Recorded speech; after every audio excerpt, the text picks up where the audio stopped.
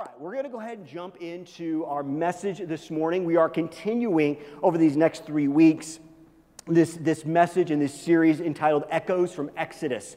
We've been going through the stories of Exodus. We've been going through some areas that I believe are very relevant to our world today and where we are today. I want to give you a quick, I would say 30 seconds, but I'm going to go longer than that, recap of where we are in our story.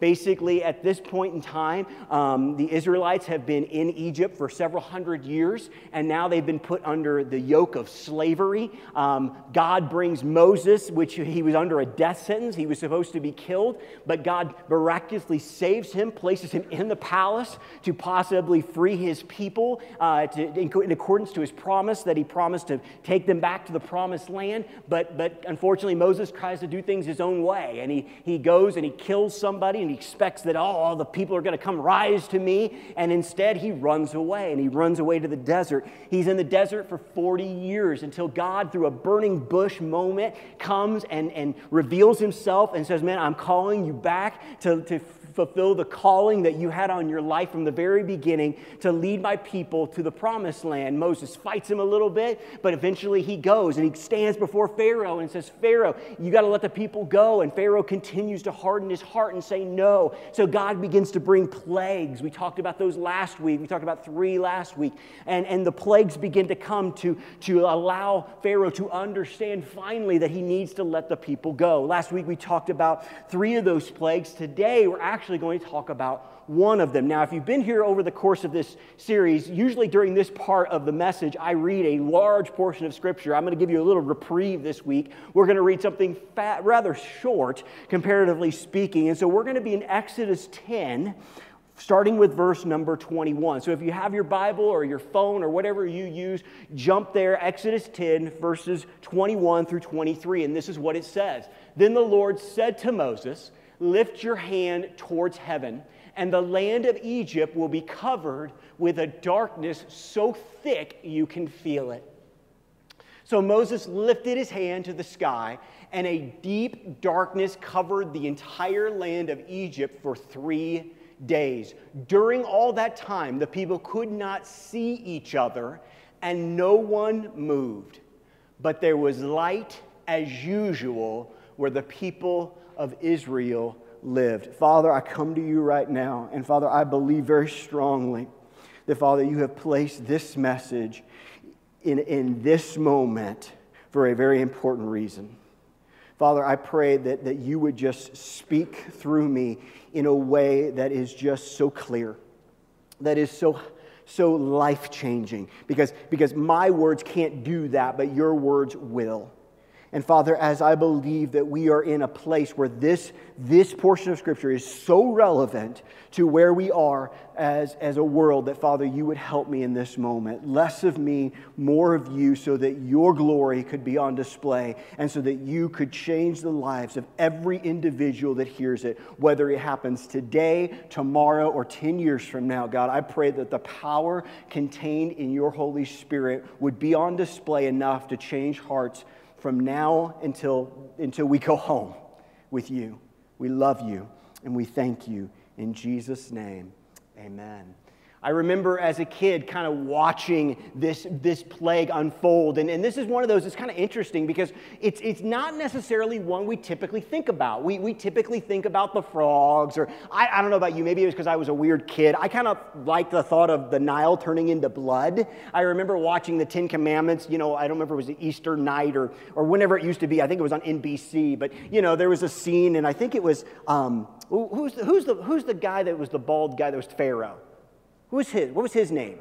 Earl Brenner, yeah. I remember him from The Magnificent Seven, I believe, too, yeah. So anyway, I remember him doing this thing, and he has this pitcher, and he's ready to pour, and at first he pulls out, and he's got normal water, and, it's like really fancy schmancy special effects for 1960 or whenever it came out. And then he poured it, and it was all blood, and everybody screamed, and it was just, I don't know, as a kid, I liked that. And darkness just was like, oh well, is it really that big of a deal? Well, then I began to look at it. This morning, what I want to do to kind of get us, as we're kind of looking at this plague and kind of some relevant things I believe God is showing us, I want to start by looking at a closer look at this darkness. Because I don't remember for sure exactly how the movie showed this, but I got a feeling that it didn't just go to a blank black screen for 3 days. So I got a feeling that showed people walking around and so on and so forth. Well, that's not what we see in Scripture. So let's look at this darkness together, because I think we need to understand a little bit deeper what God did in this plague. Number one, there's 3 things that I want to talk about. This darkness was supernatural. Okay? This was not a normal darkness. This was something that was deeper, that was greater, something that was actually, something that probably never had happened before in the history of the world, and maybe never has happened since.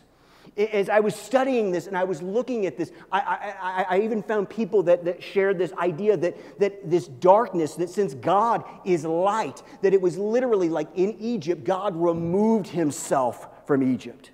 That it was literally like a removal. I don't know if that's true or not. It was just their opinion, but it was just there's just a deep supernaturalness to this. This was not just you walking into the room and flipping the light off.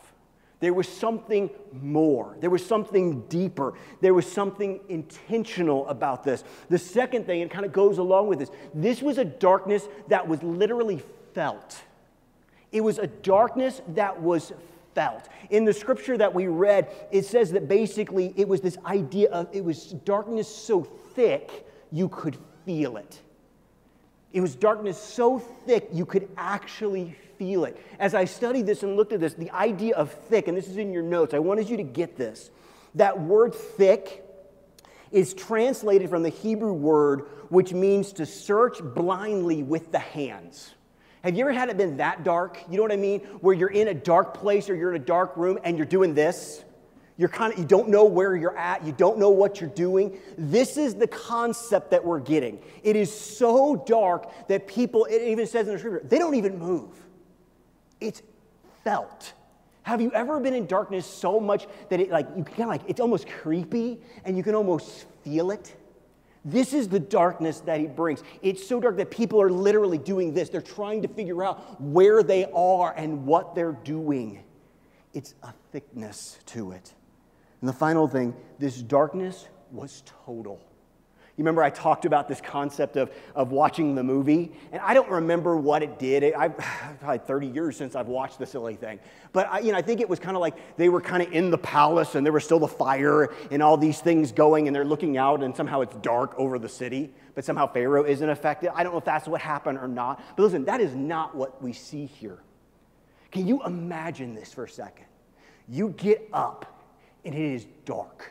You don't know what time it is. You don't know what day it is. You've lost sense of time and everything else. So you go, I got to find a match. So you try to make fire, and you can't even make a spark. Like, it is complete and total darkness. There's no artificial light. There's no light. It is dark. It says that the people couldn't even move. Can you imagine? Maybe you're someplace else when this hits. Your kids are at home, and maybe you're someplace else, and it's so dark you can't even move to them. You're separated. Plus, we don't see in Scripture where God says, hey, let them know it'll take 3 days. They have no idea when this is going to happen. They have no idea when this is going to stop.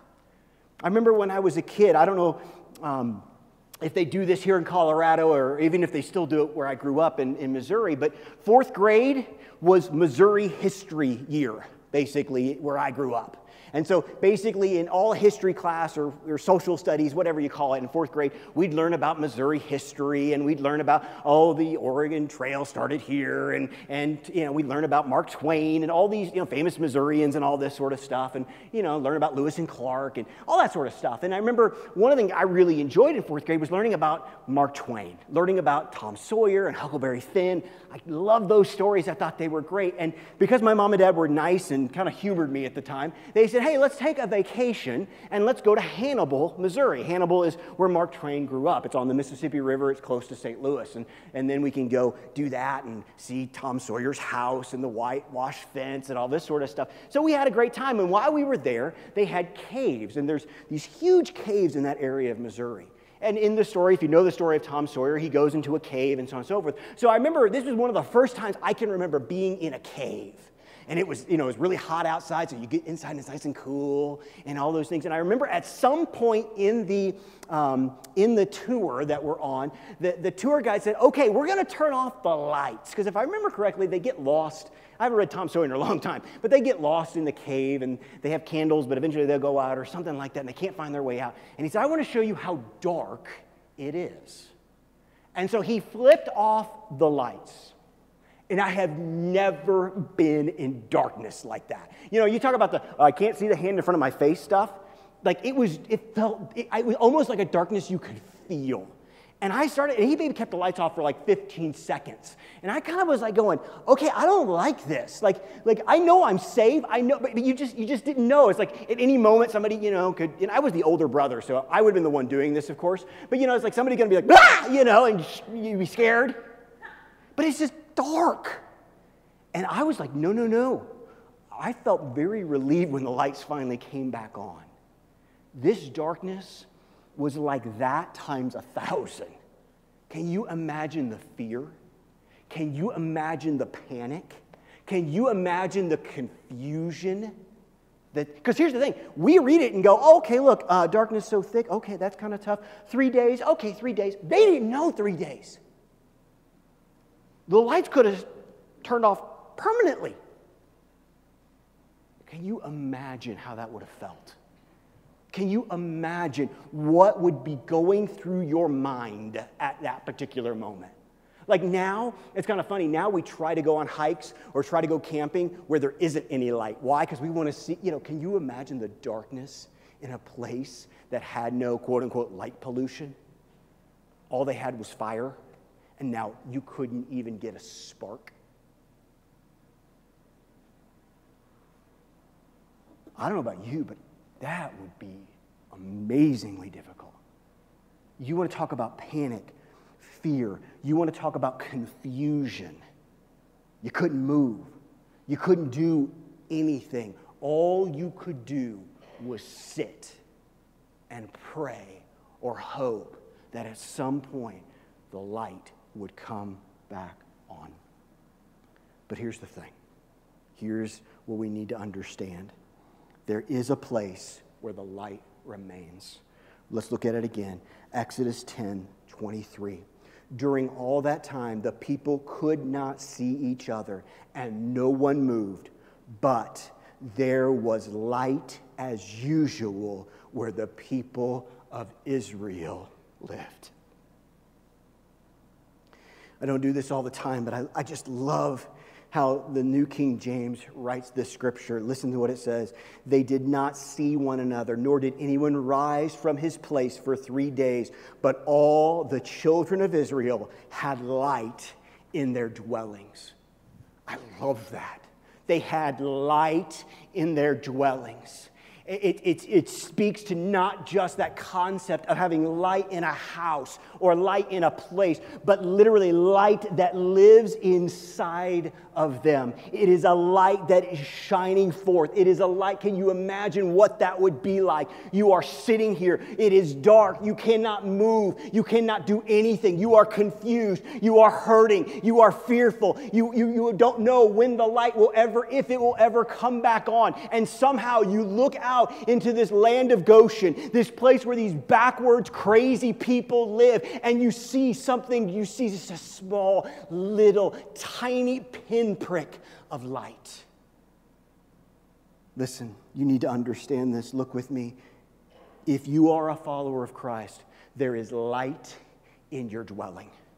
There is light in your dwelling. Even though the world around us can be dark, even though there is fear, confusion, all these things that bring forth darkness, there is light in our dwelling. Look at Matthew 5:14-16 with me. This is what it says. Jesus is speaking. He says, "You are the light of the world, like a city on a hilltop that cannot be hidden. No one lights a lamp and then puts it under a basket. Instead, a lamp is placed on a stand where it gives light to everyone in the house. In the same way, let your good deeds shine out for all to see, so that everyone will praise your heavenly Father. We have a light. Listen, Jesus doesn't say you have to work at being the light. He doesn't say sometimes you can be the light. He simply states you are the light. If you have Christ in your heart, if you are living for Him, there is light in your dwelling. There is a light that wants to shine forth. But there's a problem. The issue sometimes is, and Jesus nails it, is even though there is light in our dwelling, we tend to want to cover it up. We want to tend to put the basket over it. Listen, we grew up, we know the song, "This little light of mine, put it under a bushel or a basket." Oh no, I'm going to let it shine. But for some reason, we have allowed ourselves to be covered up and not allowed our light to shine in a world that desperately needs the light. Sometimes it's easy when you live in the light to forget that others are still living in a darkness that we sometimes have a hard time understanding. And because of that, we tend to forget how important our light can be. Listen, you need to get this. In a world full of darkness, crisis, fear, confusion, where people cannot find their way, it is the people of God that have the light and the answers. You say, Aaron, really? Really? You couldn't have just left it at light? You had to put answers? You're darn right I had to put answers, because I'm tired of people not having the understanding that we do. How dare you say we have the answers? How dare you have that type of truth? I'm not standing on what I have said. I am standing on what God's Word has said. And I believe we have the answers. And I believe it's time that we stand up for the answers. Because whether we understand it or not, people are looking for the answers. They don't know where to go. They're wandering around. They are literally in their lives, those thick darkness, they're doing this. We have a light in us that God wants us to shine forth to show His glory and His goodness. But instead we're saying, maybe that light isn't the truth for you. When Jesus specifically said, I am the way, I am the truth, and I am the light. No one comes to the Father except through me. Yeah, that's pretty exclusive. But I didn't write the book. And I didn't say what God said. And God loves us enough to say, this is the way. This is the answer. And His followers better be ready to give an answer when they're called upon to do so. As Paul told Timothy, always be ready. I believe it was Paul. Forgive me if I'm wrong. But I know that we're always to give an answer. Always give an answer. There is the world around us that desperately needs Jesus. We have the light that can literally change the life of an individual. Take them from a destiny of destruction to a destiny of light and hope and eternal life. And yet, we're afraid and we put our basket over our light. And that really brings us to the final thing. And it's quite simply this. I had just a simple question. What are you doing with your light? If you are a Christian, there is a light in your dwelling. So the question becomes, what are you doing with your light? You see, here's what I believe and here's what I know. The darker the season, the greater the opportunity the people of God have to let their light shine. Listen, I'm not thrilled with the way that the world's going. I'm not sitting there going, oh boy, it's getting darker. But you know what? We can go, oh boy, it's getting darker. Why? Because now our light can shine brighter. Who we are and what we believe and the hope that we have in Jesus can shine brighter now than it ever has before. We have an unbelievable opportunity, and I don't want to waste it. I want to use it as an individual and as a church. What are you doing with your light? Let's look at a story that I believe Jesus tells to help us to see this in a very important way. It's Luke 19. Luke 19, we're going to look at a couple of scriptures from 12 to 13, then we're going to jump to 15 and through 26. This is what it says. He said, Jesus speaking, a nobleman was called away to a distant empire to be crowned king and then return. Before he left, he called together 10 of his servants and divided among them 10 pounds of silver, saying, invest this for me while I am gone. After he was crowned king, he returned and called in the servants who he'd given the money. He wanted to find out what their profits were. The first servant reported, "Master, I invested your money and made 10 times the original amount." "Well done," the king exclaimed. "You are a good servant. You have been faithful with a little I entrusted to you, so you will be governor of 10 cities as your reward." The next servant reported, "Master, I invested your money and I made 5 times the original amount." "Well done," the king said. "You will be governor over 5 cities." But the third servant brought back only the original amount of money and said, "Master, I hid your money and I kept it safe. I was afraid because you are a hard man to deal with, taking what isn't yours and harvesting crops you did not plant." "You wicked servant," the king roared. "Your own words condemn you. If you knew that I'm a hard man who takes what isn't mine and harvests crops I didn't plant, why didn't you deposit my money in the bank? At least I could have gotten some interest on it." Then, turning to the others standing nearby, the king ordered, "Take the money from this servant and give it to the one who has 10 pounds. "But master," they said, "he has already got 10 pounds. Look at verse 26. "Yes," the king replied, "and to those who use well what they are given, even more will be given.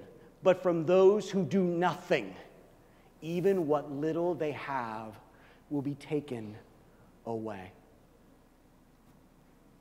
What are you doing with your light?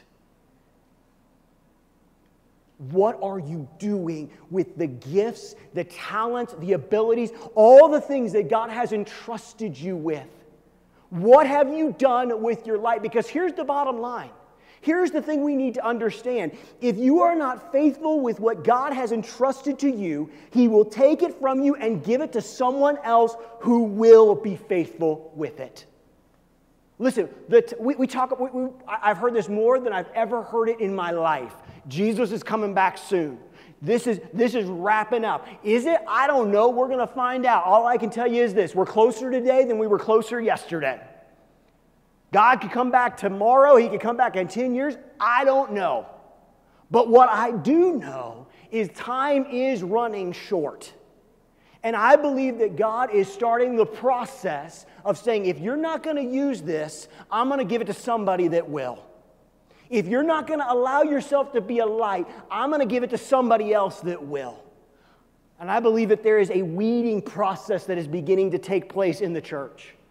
Now listen, I'm not talking about your salvation. I'm talking about your ability to be the light that God has called you to be. And here's the thing that I believe and I know is that every single one of us have a light that we can shine in a dark place. But what are you doing with your light? How are you working to let your light shine wherever God has placed you? You say, "Aaron, I'm retired. God hasn't placed me anywhere." Well, listen, unless you've been locked in your house the last week, you can probably be a light someplace. And listen, I'd say this.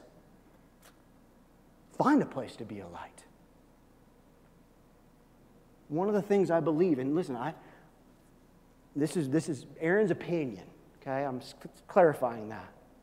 And I think there's some good things with it as well. But I believe that one of the reasons that we are seeing so many people work from home is because it's harder to be a light when you're working from home than it is when you're in a workplace. Now, am I saying that's bad? No, I'm not. Don't misunderstand me. I'm just saying I can see the way the enemy can use something. So what's that mean? Simple. You got to be a light more diligently. You got to work harder to be a light. When you go out to lunch this afternoon, you better be a light. When you go to Target tonight, you better be a light. When you're in your home with your family, you better be a light. And then when you have the opportunity at work or at school, you are the light. I want to leave you with this question because it literally started to blow my mind when I thought about it as I was writing this out. Imagine how bright the light would be if we all choose to get rid of the basket. Imagine how bright the light would be if we all said, "You know what? I'm not putting it under a basket anymore. I'm not covering it up anymore. I am standing for truth. I am standing for the Lord. I'm standing for the light that He's produced in me. And I want people to understand that, know that, and come to know Him. What if we all went home? What if right now we all said, you know what? I'm taking the basket and I'm not putting it over my light anymore. I'm not going to allow myself to be covered when there is a dark world that desperately needs Jesus. Desperately needs Him. As I was looking at this scripture and, as I was putting this together, I didn't think I was going to stop at plague number 9. I bet you if I took a poll last week and said, okay, here's where we're at in the story. What do you think I'm going to talk about next? Most of you would probably go, oh, it's going to be, plague number 10. Here's the thing that was really interesting, because I don't believe God does anything on accident. Okay, I believe the plagues happen in order the way they did for a reason. And we're going to get more into this, but listen about this. There's these things that take place. The 9th plague is the plague of darkness. The 10th plague is the plague of death.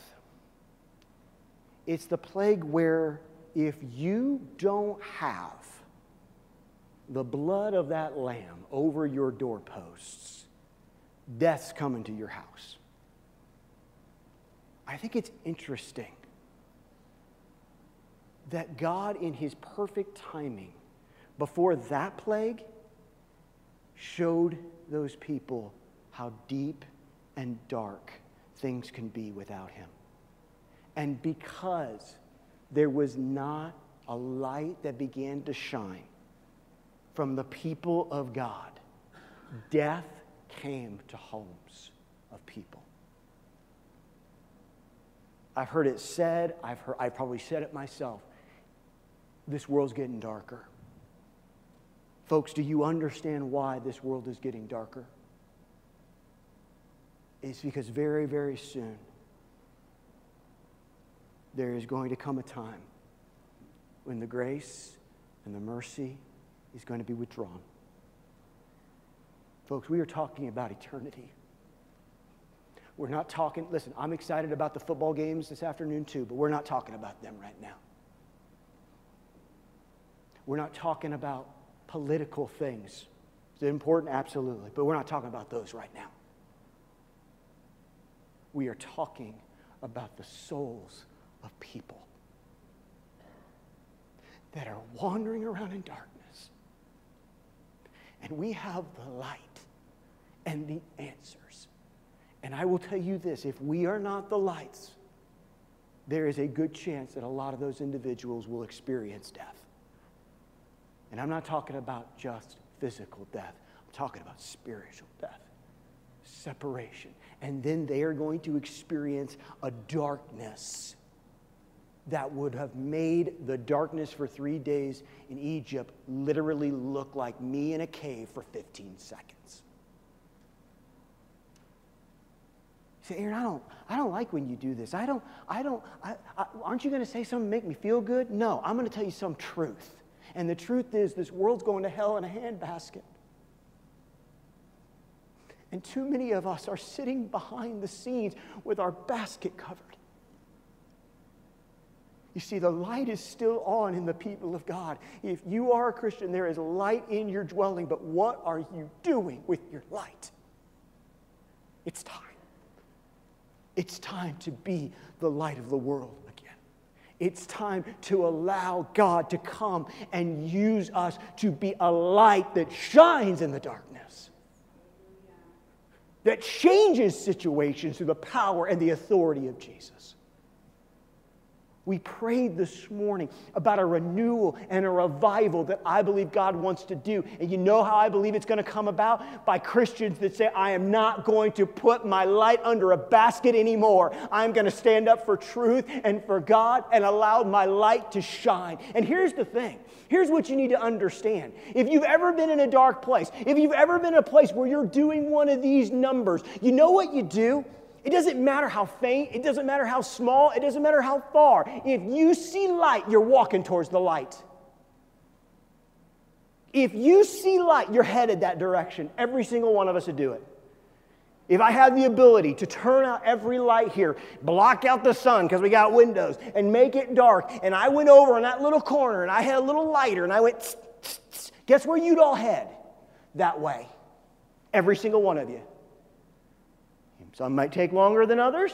Some of you may be more stubborn than others. Some of you may be more comfortable in the darkness. But the bottom line is you're headed towards the light. I believe with everything in me, because of the way God created every single human being on this planet, that when there is light, we are drawn to the light.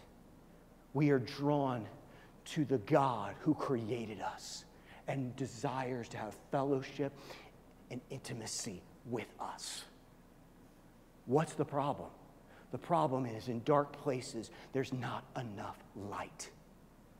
You be the light, and here's what will happen. People will naturally go to your direction. Jesus said, if the Son of Man is lifted up, if the light is shown, all men, God will draw all men to himself. You say, Aaron, I don't know what to say. Aaron, I don't know what to do. Aaron, I can't do that. Aaron, I can't. Just be light. How do I have light? You have light in your dwelling. Who you are because of what Christ has done in you. You are light in a dark place. Go be the light. Go shine brightly. And allow God to do what God always does, which is draw people to himself. Why? Because we were created for the light. Even though we ran and rebelled, we were created for the light. So I want to pray with you and over you as we kind of conclude. Let's have every head bowed, every eye closed, just to focus, okay? And if you're watching at home, listen, you've seen me, I'm weird looking, you don't need to look at me, you as well. Let's focus for a moment. And let's ask ourselves a simple question. What are you doing with your light? What are you doing with your light? Now listen, hear me here. Sometimes when I share something like this, the enemy will try to come along and be, boy, Aaron, he's kind of mean. Aaron, he's kind of intense. Aaron, listen to me, hear me here. I want you to understand this is a passionate plea of my heart to you, to be the light. And when I get excited, sometimes it comes across in a funny way. But this isn't to shame you. It is not to guilt you. It's to help you understand that the basket needs to be removed. So do not allow the enemy to lie to you in this moment. Understood? Okay? Please. So Father, right now we come to you. And Father, I pray in the name of Jesus through your Holy Spirit that you would bring forth a clear understanding of what we are doing with our light. Father, if you need to bring holy conviction, that you would do so now. Not guilt, not shame, because you don't work in guilt and shame, but a conviction that helps us to understand, you know what? I've been putting my light under a basket. You know what? I haven't shined the way I should have been shining. But that we would do that because you are calling us to a deeper place, a deeper responsibility, a deeper calling. Father, it says in your word, to whom much little is given, much will be, as we work with these little things, that then you will give us bigger things. We saw it in our scripture. And so, Father, I pray that we would start being faithful in these little things, that we would start being a light in these little areas so that you could use us to make a bigger impact. But God, don't let us be so afraid to show our light that we never are allowed to have the honor and the excitement of being light in a dark place. But Father, let us be honest with ourselves. Let us look with your gentle, loving kindness that leads us to repentance to understand what you've called us to do. Because, Father, I believe this with everything in me. If we're still breathing, if you haven't taken us home, you are still have opportunities for us to be light. It could be through conversations. It could be through times of prayer. Intimate, deep times of prayer that we can be a light in a dark place. Father, I'm not here to tell people what you've called them to do, except to help them all understand that you've called us all to be light, because there is light in our dwellings. Father, I leave that to you to illuminate those things in the hearts and the lives of people. But Father, I pray for me. I pray for every individual here, every individual that's online, that, Father, today we would make a commitment to you to get rid of the basket. Our world is dark, and we can complain about it, we can moan about it, we can shake our fist at it, or we can do, Father, what you've called us to do, which is simply be the light in it. And Father, when the light comes, it dispels the darkness. The only reason we are seeing the darkness, Father, that is in this world is because your followers have refused to be the light that you've called them to be, period. Because darkness cannot survive where there is light. So, Father, I pray that the baskets would be removed, not just in this family, but in every church family in Broomfield, every church family in Westminster, every church family in this state and in this country, that we would finally understand and know that we can live without the basket and bring light to a dark world. Father, we need you. We can't really do this without you.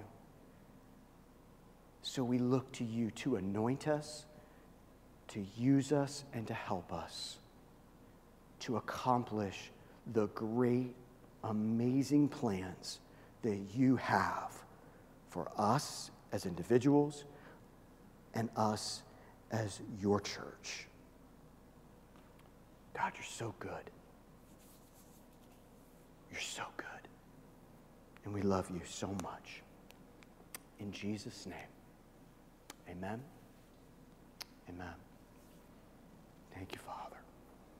Thank you, Jesus. Listen, I know that this morning has been a little different. It's going to be a little different for the next couple of weeks.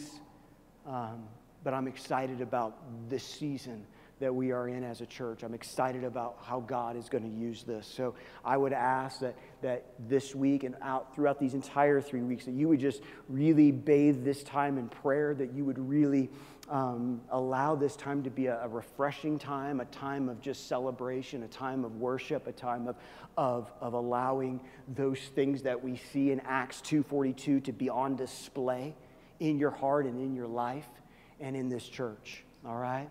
So listen, thanks for being here. For those that are online, we love you. We miss you. We hope we see you soon. Remember, there's a sign-up sheet out in the foyer to help us out with some brunchy type of food. So please sign up for that. I hope you have a wonderful week. We'll see you next week. God bless you.